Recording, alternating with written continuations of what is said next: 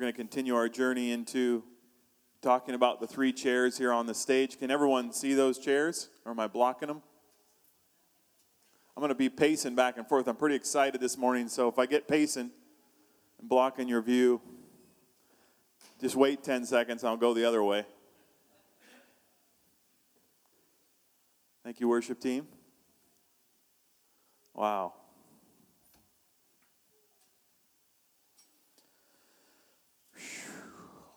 Those who wait upon the Lord shall renew their strength. They shall run and not grow weary, walk and not grow faint. They'll mount up with wings like eagles. I know this is probably a rhetorical question, but how many of you would like to soar with me today into the things of God? Wow.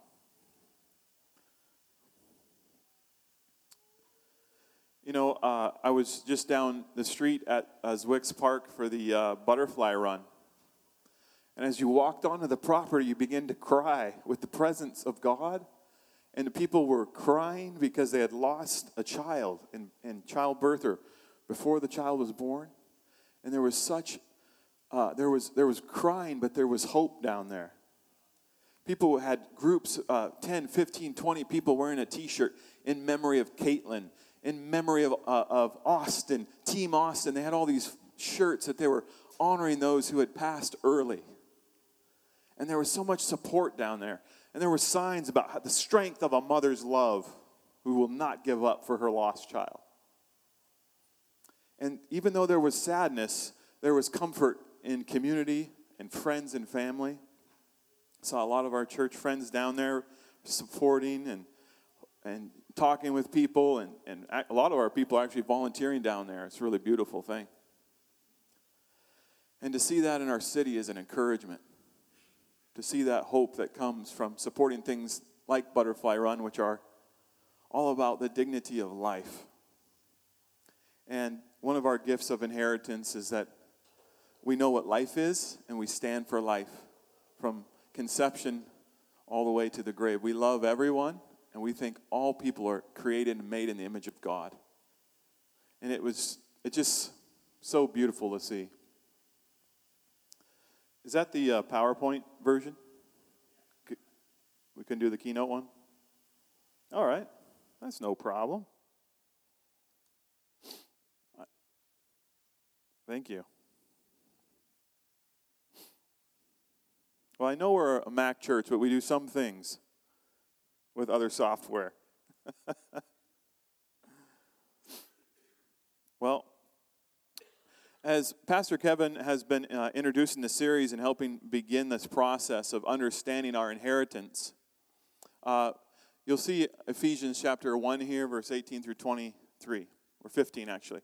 Therefore, I'm going to read it to you. After I heard of your faith in the Lord Jesus and your love for all the saints, do not cease to give thanks for you, making mention of you in my prayers, that the God of our Lord Jesus Christ, the Father of glory, may give to you the spirit of wisdom and revelation in the knowledge of him, the eyes of your understanding being enlightened, that you may know what is the hope of his calling, what are the riches of the glory of his inheritance in the saints, and what is the exceeding greatness of his power towards us who believe, according to the working of his mighty power, which he worked in Christ when he raised him from the dead and seated him at the right hand in the heavenly places, far above, everyone say, far above, all principality and power and might and dominion and every name that is named, not only in this age, but also in that which is to come. And he put all things, everyone say all things, under his feet and gave him to be head over all things, say all things, to the church, which is his body, the fullness of him who fills all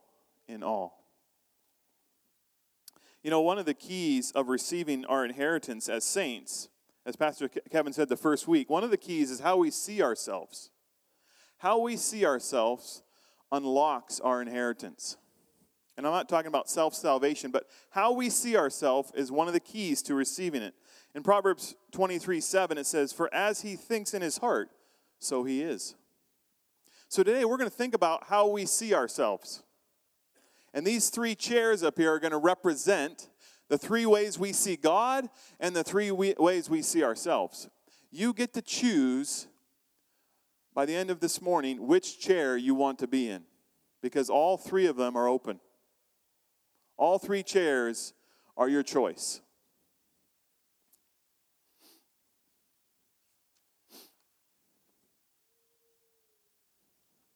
Now, as we look at these three chairs today, chair 1 represents the kingdom of God, as Pastor Kevin taught us. Who wouldn't want to sit in that thing? Woo! Man, that's comfy. Chair 2, good old-fashioned church chair. Gotta love them. Kingdom of self. And chair 3 is a lost kingdom, is a kingdom outside the love and promises of God and Jesus Christ. It's someone who does not know who God is or has never been born again by trusting Him and placing their faith in Him. Those are the three chairs we're going to talk about. Those are three ways of seeing reality and seeing God. So what I want to do is kind of break down those chairs today. So let's go to the next one. All right. These are three different S's here. So if you start in chair 3, that's not knowing God. Unknowingly, you are a slave. Unknowingly, you are a slave to dark spiritual forces. And I'm not going to ask for volunteers to come up and sit in that chair. You are a slave to things that you cannot control or you cannot overcome. You are a slave to the world forces, demonic forces, Satan's evil and destructive pathways. Those are your future promises apart from God.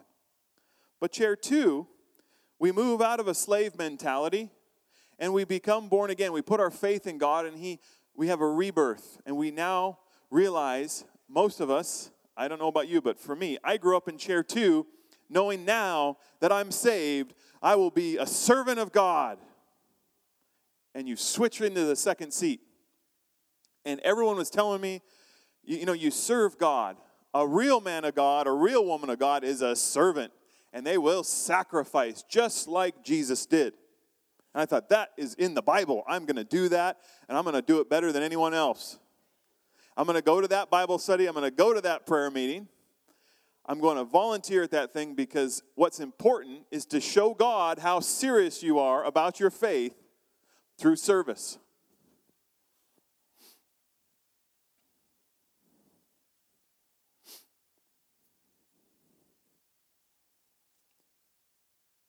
And then I got to university, and in someone, they confirmed it because the buzzword at the Christian university was servant leadership, which is a really good leadership model. It's in most of the books, even non-Christian books. The more you serve others, it prospers them and blesses them, and in turn, your company and everything else gets blessed. Servant leaders. Then I really knew I was on the right track. I'm going to sign up for one more volunteer position. I'm going to do one more ministry, and I'm not going to miss the next prayer meeting. Because now I know that if I serve people, one, they're going to like me, and God's going to like me. And my life will go well. That's chair 2. Does anyone have any recognition of that chair? There's a lot of blessings in chair 2. Eternal salvation, for one, is a pretty good gig. It's great insurance to know that you have been sealed in God and that He has prepared an eternal home for you. I mean, that's good news. That's the gospel of salvation. When I was 5.5 years old, I raised my hand and went to the altars and got right with God through Jesus Christ. And I sat in chair 2 for the next 25 years or more. Now, what would happen when I would have a bad day, though, is I would start acting like chair 1 again. Because how many know you can't please everybody? I sure tried. And in chair 2, you get lots of practice. I thought if everyone liked me, then everything was okay. That meant God liked me, and then I would have favor in my life.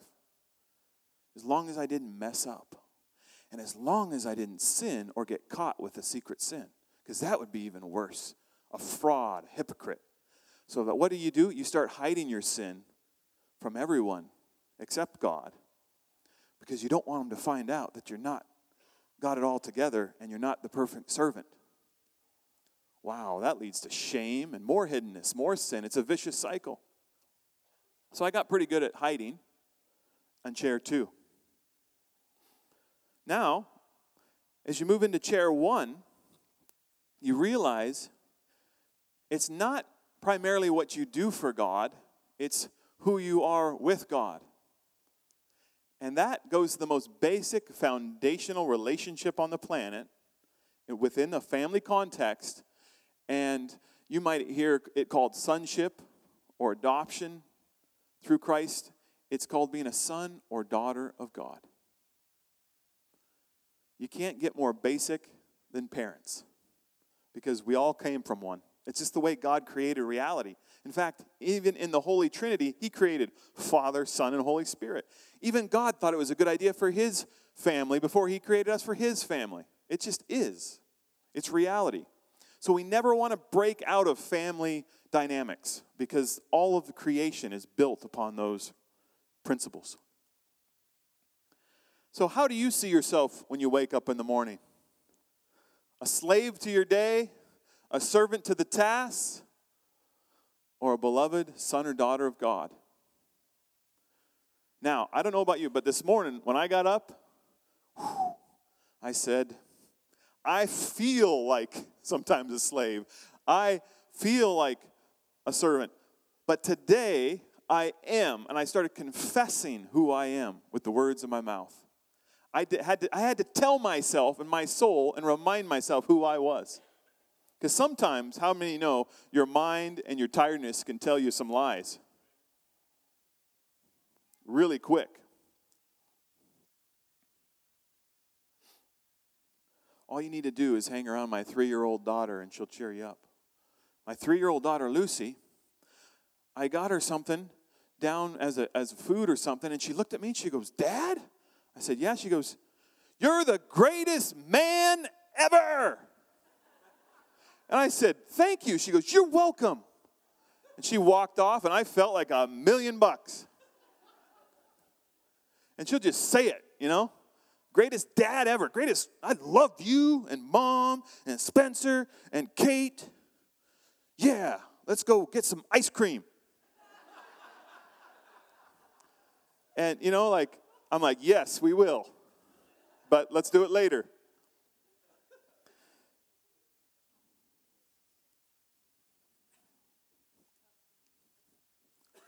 I jumped ahead with that, but now I don't know if this one's on.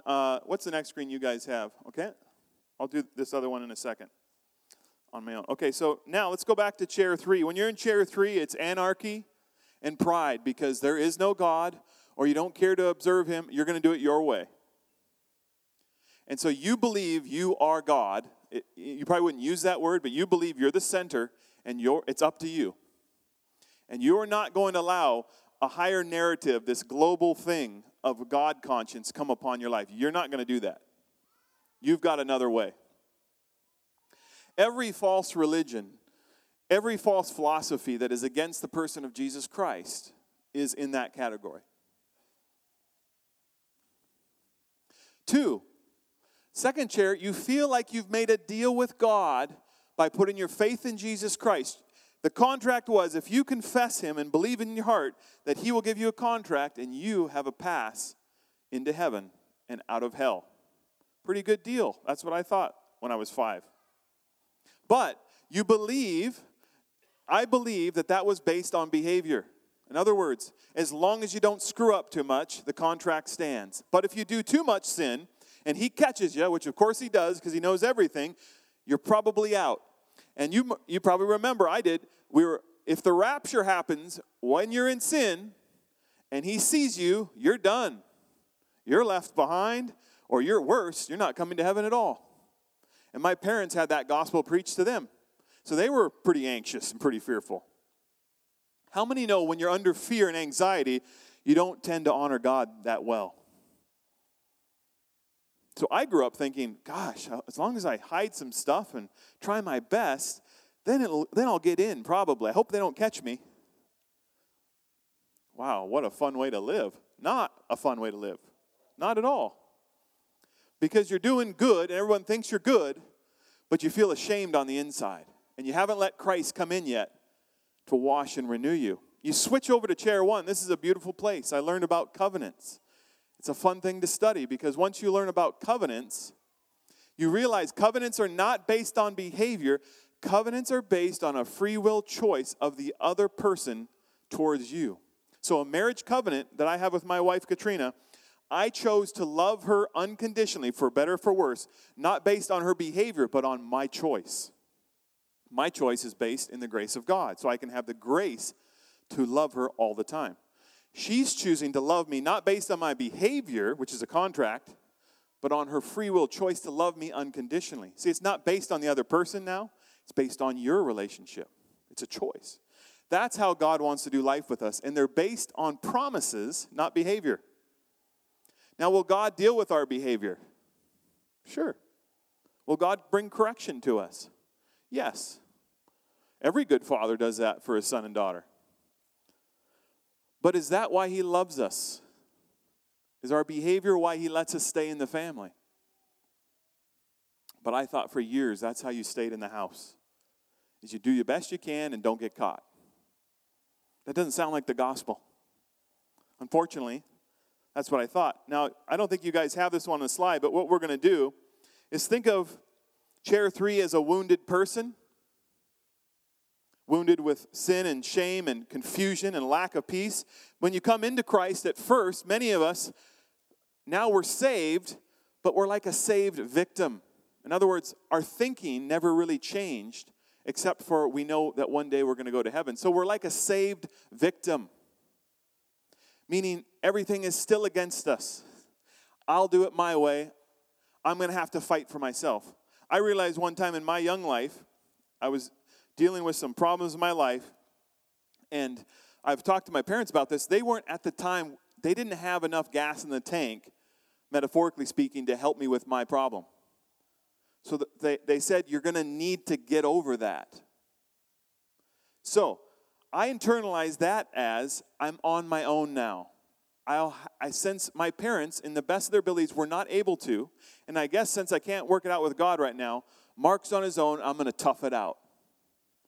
Now, last year, the Holy Spirit showed me that, and I went to my parents, and we reconciled over that issue, even though it happened when I was a teenager. Because I was living from that false truth that I'm on my own now, or that they might quit on me. Have you ever had a close friend or a family member quit on you? Walk out on you? Let's not get that confused with God, because I did. I thought maybe that's how God feels. I was wrong. In chair 1, we become benevolent victors. We move out of a victim mentality, oh no,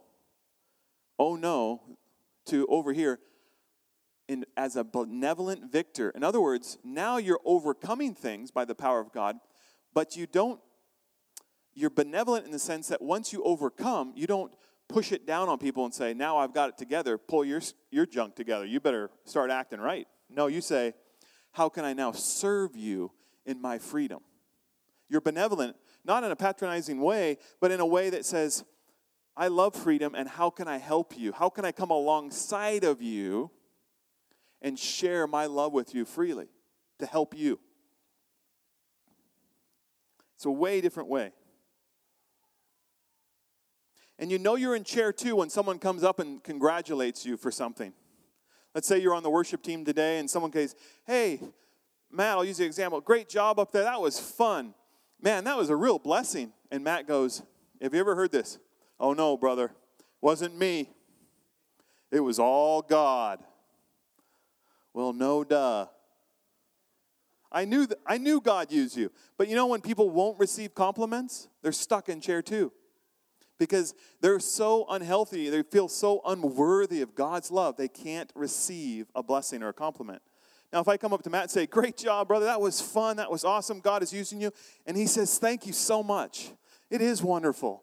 I love to do this. I love God. And we both just smile, and that's it. See how he received it in a humble way? He acknowledged that it was from God, but he wasn't like debasing himself. God doesn't get glory out of us debasing ourselves. He gets glory out of us humbling ourselves. But there's a difference between the two.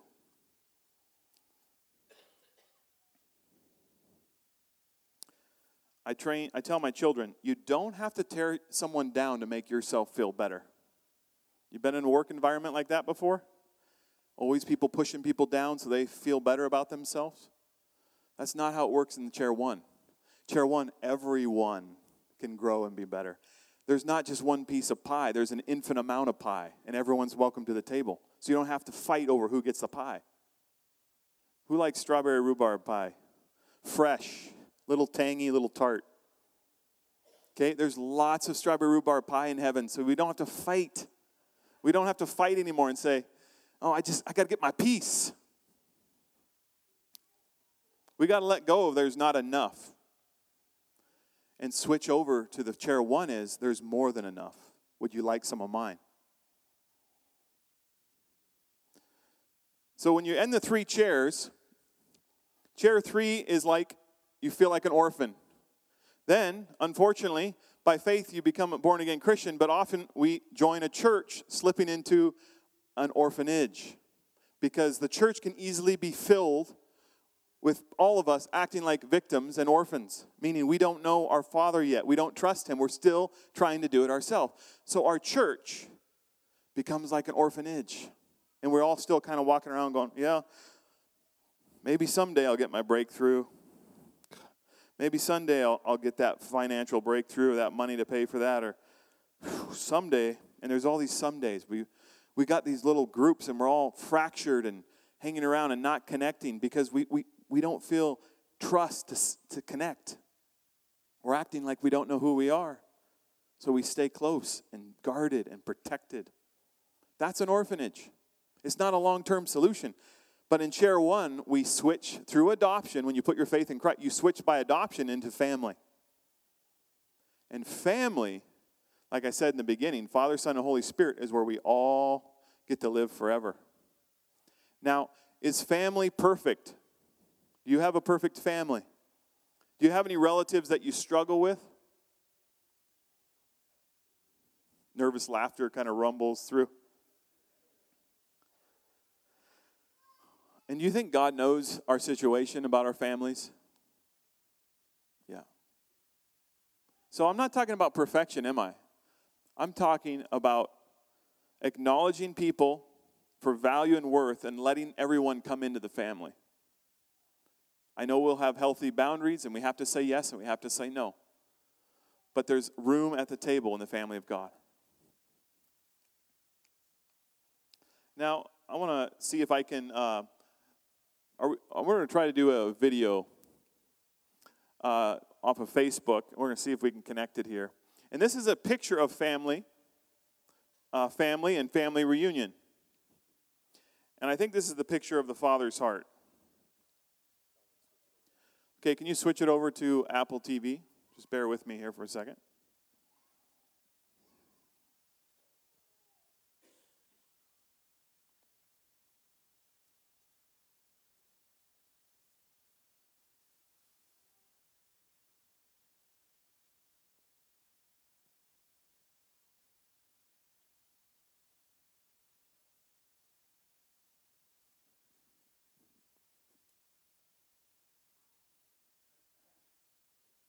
All right, here we go.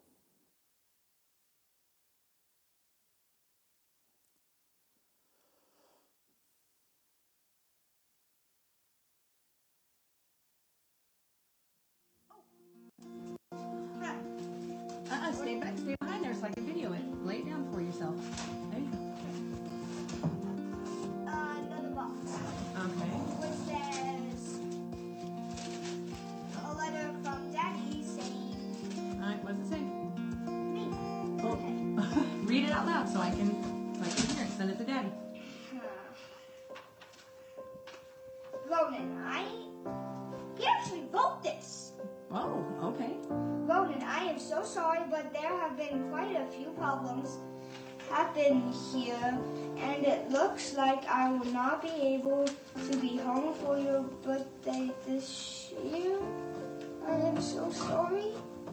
I hope you understand that I wouldn't have done anything was able to get you a special surprise. So I hope this makes up for me not coming home.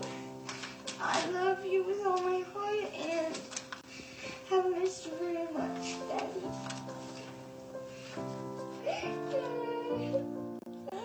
Well, open it. You never know. It could be something special. Open it. Mommy, you're about to cry too. Go ahead and open it, baby. Why one big package for this tiny thing? I don't know. What's inside? Another box. Are you sure? I know I'm sure. Well, open it. Why is there so many boxes?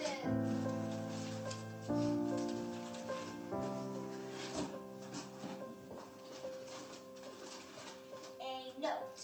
What does it say? All this for a note. All this for a note.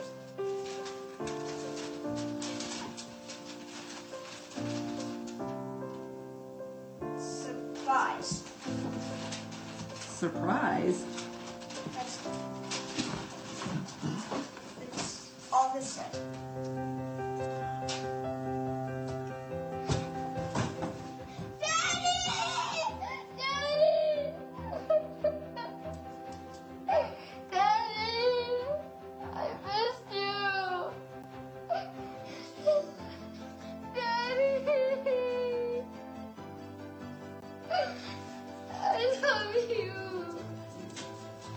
Is it a good surprise?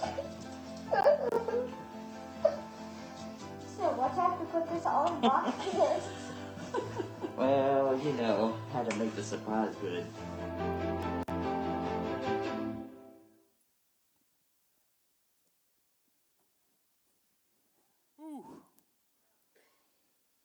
You know, we all desire to belong to a family. And when I'm having rough days, I go find military reunions online and watch them for about a half hour. Because it shows me what heaven's going to be like and what we're supposed to practice here on earth. And that's the desire that our Father in heaven has made a family and that He has written you a handwritten letter. Do you notice what He said? He said, this is handwritten. It's not an email. It's not a text. His Father penned it. And Father God penned it with the life of Jesus Christ. He penned it in the flesh for Jesus Christ to come down to earth. And I feel like Jesus came down and He was inviting everyone, please come and sit in chair 1. Would you please leave your old life? Leave chair 3. Don't even jump into chair 2. Come straight to Dad's house, my Abba Father. Look how many times Jesus used the word Father in the New Testament. You know, most time He's not saying God and Lord of heaven, you are the CEO of heaven. He doesn't use that language, does He? He says, Father, Father, my Father told me, my Father showed me, my Father, I heard my Father, Abba, Father, my Father. He says it throughout the New Testament. And He's calling us to chair 1. He's calling us in to wrap our arms together with Him and say, I love you. You didn't earn it. You don't have to deserve it. I love you by birthright because you're my son and daughter. That's the choice we have before us. That's the life that we have before us. See, in chair 1, I don't know if we have this one.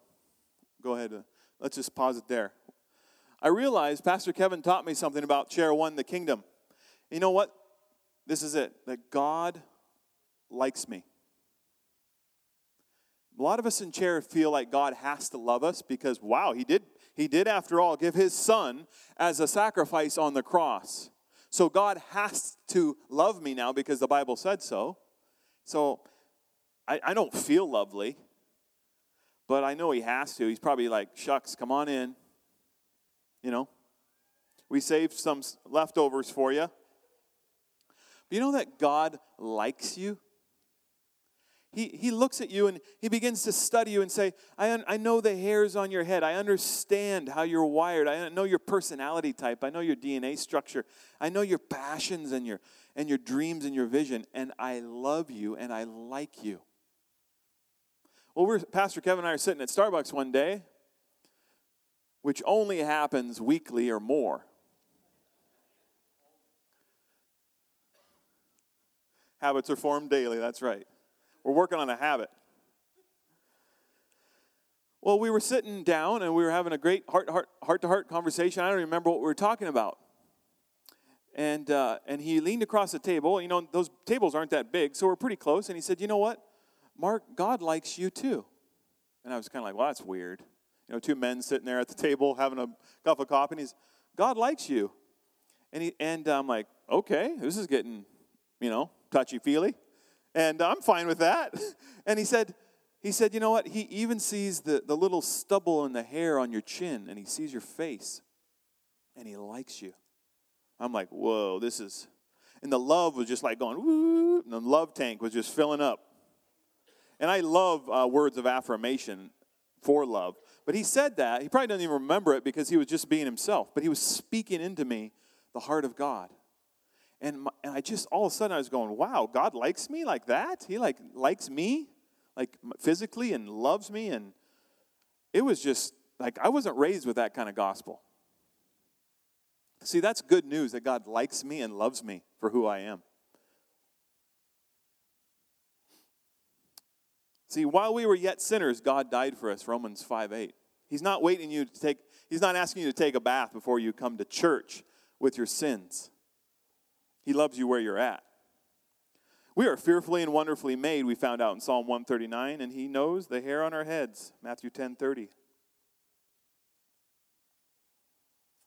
See, in Chair 1, the Kingdom of God, we believe that identity is before inheritance. So Pastor Kevin taught us week 1, I am who he says I am. And who we are sons and daughters of God. So that's where we start. So this is a good review of our inheritance. Because identity becomes before inheritance. We're people before the stuff. How many of you have read the prodigal God, or the parable of the lost sons, or Luke 15, where we have the younger brother who runs off and the older brother who stays and works hard? See, neither brother in that parable, and we'll get deeper into that parable, but neither brother knew who they were.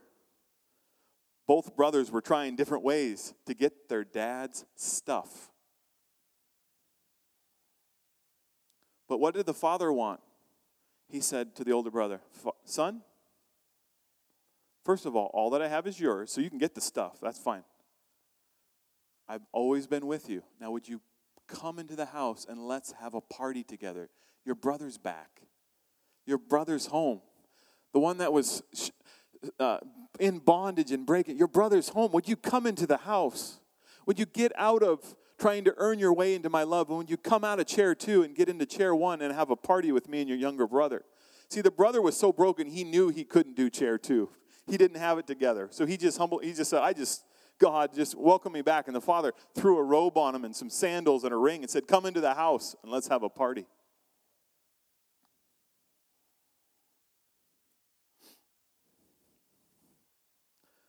We begin to say, you know what? I am a saint in God, but I sometimes sin.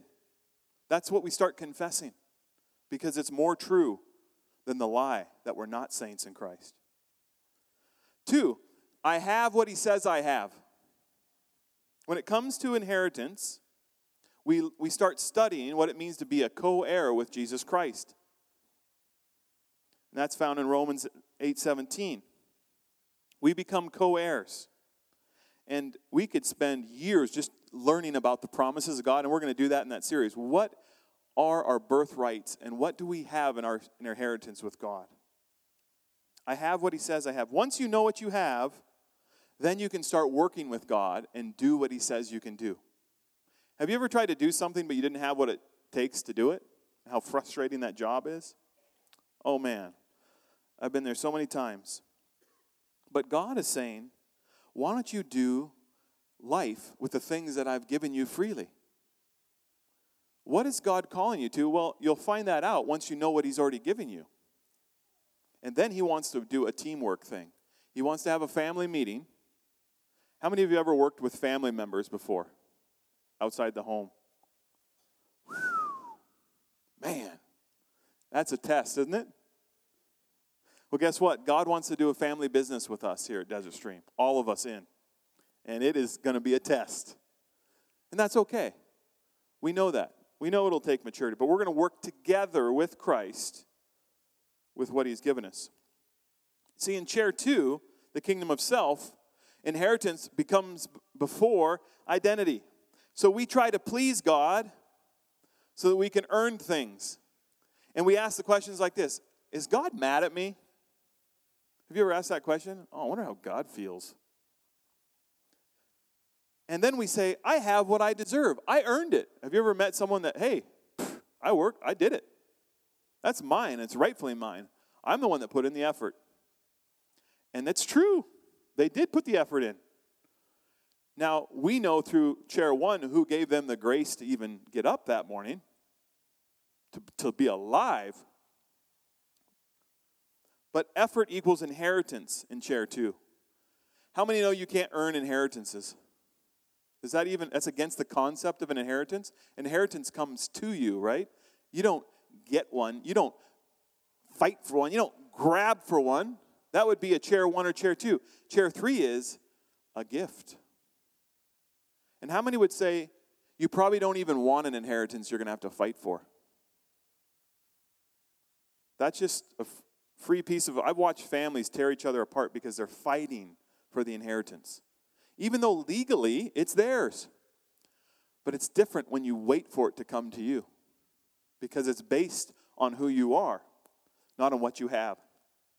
And thirdly, lastly, in the kingdom of self, you say, I am a sinner saved by grace. Have you ever heard a lot of people say that, right?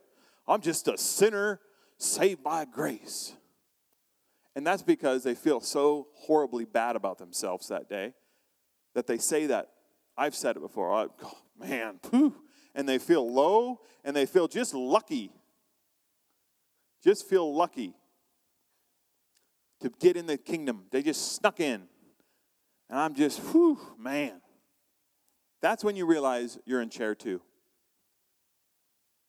You're not saying I'm a saint who sometimes sins. You're saying I am a horrible, filthy, no good, 2-bit sinner. And man, Jesus just rescued me out of the pit, and I'm just going to get by.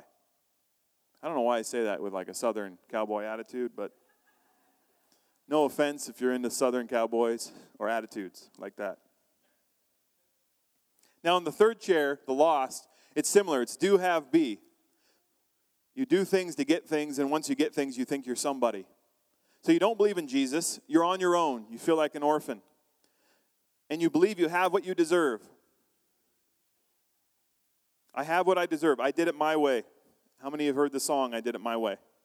Makes me want to throw up in my mouth. It's so against the gospel. When people play it, I just smile and say, if that's what you want to do, do it. But it is not the Jesus way. It's not the chair 1. It's the pride of man saying, yeah, I did it. I did it my way, suckers. It's like, okay. We can all do a lot of things in the flesh, but it doesn't mean it's good or right. Pastor Kevin said, a self-made man is a man to be pitied. Because that means he had no father in his life to help him. Or a mother. Self-made men and women, unfortunately, they had to be sometimes, but they didn't have someone there to guide them. So they had to do it on their own. But we're moving out of that into chair 1, where we always have a father. And you hear them say, I'm a self-made person. I've earned it. I've earned my respect. I've earned my money. I've earned my power and influence. Well, I want to close. And can the worship team maybe do a piano or a background music for me, please, as I finish? That would be great. We just got about 5 minutes here. And, we're going to talk about how do you live from here and how do you stay here, right? Because we're getting used to what it is, but now we want to know how to stay here. And first of all, you have to become a son or daughter of God. You have to confess to Christ that you can't do it on your own. You have to say, I admit I have sin in my life, Jesus. It's called repentance. You got to turn from your old ways and come into the kingdom of God and accept Jesus Christ as your personal Savior. That's where it all starts. You have to humble yourself and say, I'm not going to do it my way. I want to do it Jesus' way. Then you hunger and thirst for His presence. He'll give you the baptism of the Holy Spirit. He'll give you power from heaven to make good choices. It's called the Holy Spirit. He will fill you. He will give you gifts. He will help you. He will not leave you as an orphan, He said. He will come alongside you and help you.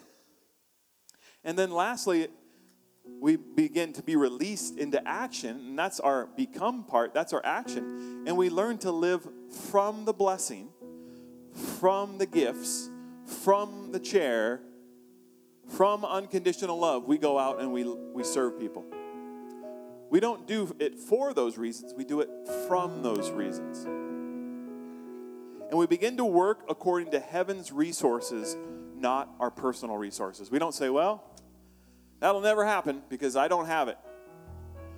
That is a chair 2 or chair 1 perspective. Chair 3 or chair 2 perspective. A chair 1 says, you know what?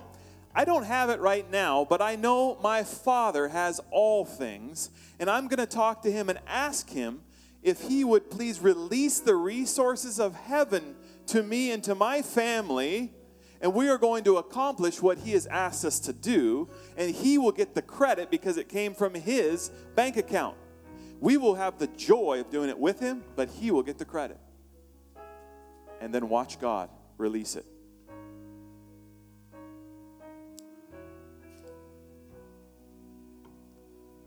You guys have that last chair that called the 3 chairs there? Yeah. So this is the picture that I got when I was preparing. 3 chairs up here. Chair 1, we all start there from birth. We know that because of sin and destruction, we're no longer friends with God. He wants to be friends with us, but we've gone our own way. We start at the same line, and that's sin. That's going against God. But we turn to God. We turn to Jesus Christ. And if we believe in him and we trust him and say, Jesus, I want to follow you all the days of my life. I want to become in your family. He'll say, okay. And this is the picture I got. It's like getting in the wheelbarrow. God, when you put your faith in God and his love, and you get adopted into his family, he says, jump in, son. Have you ever had a wheelbarrow ride before? They're kind of dangerous and fun. They're fun to get in. They're kind of dangerous to push because when you hit that bump, someone's flying. But God is like, okay, son, okay, daughter, get in. And you're like, really? This is going to be fun. It's going to be exciting. Come on in. In fact, you know what he does? He just skips right by chair 2. You don't have to sit in chair 2. You don't have to spend years and months and weeks. Oh, man.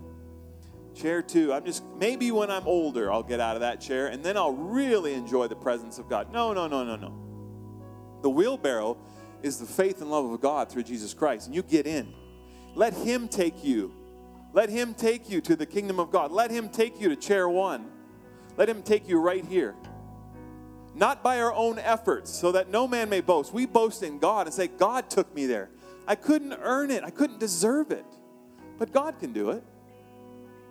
And that is the gospel. That's the good news. The good news is God does it, and we say yes. He's looking for yes people. He's looking for yes ladies and men. Say, yes, God, I'll hang out in the house. I'll sit in the chair. It looks comfortable, and there's lots of food. I will go. I know I don't earn it or deserve it, but can I hang out in the house? God will say, you bet. I got a spot for you. And you know what?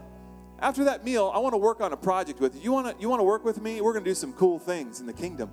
We're going to go do some cool, loving things in the city of Belleville. You want to do it together? Yes. If you read the painting here, Magda painted this painting over here. It's like the gospel and renewal and love. It's all, come read it after the service. She wrote it out. And it talks about how God renews you in chair 1. And then he sends you out full of love. It's so beautiful. It's a great picture. And how I want to end is by choice, because the kingdom is a choice, and God doesn't force anything, but he does invite you into things. So what I've done, I printed off some chair 1 seats. It says, by the grace of God our Father, I choose to live from chair 1, the kingdom of God. I choose. What I'm going to do is I'm going to set chair 1 right down here. And because we're coming to a close, I don't even know if there's enough in here for everyone. There's at least 100 or so of these. But for you and your family, do you want to try chair 1? Or maybe you're in it and you just want to stay there because it's that good.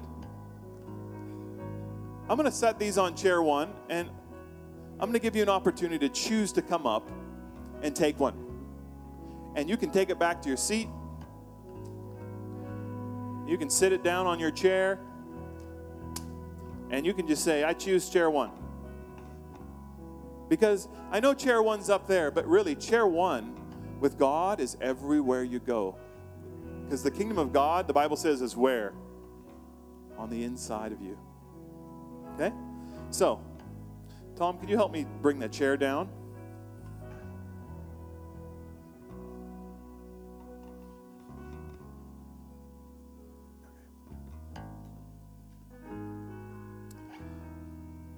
So I'm going to pray and close. And you're dismissed for your kids and to come up and get one. If we run out, just take your journal or just write chair 1 on that thing. Write love, write kingdom of God, write family, and take it home with you. Throw it on the mirror, put it in your car seat, let it get wrinkled all week because you're in chair 1. And it's good news. And it cost Jesus everything for chair 1. And it will cost you your life. You will have to give your life up. You will have to surrender everything. But the peace and the joy and the love will be eternally yours as a gift.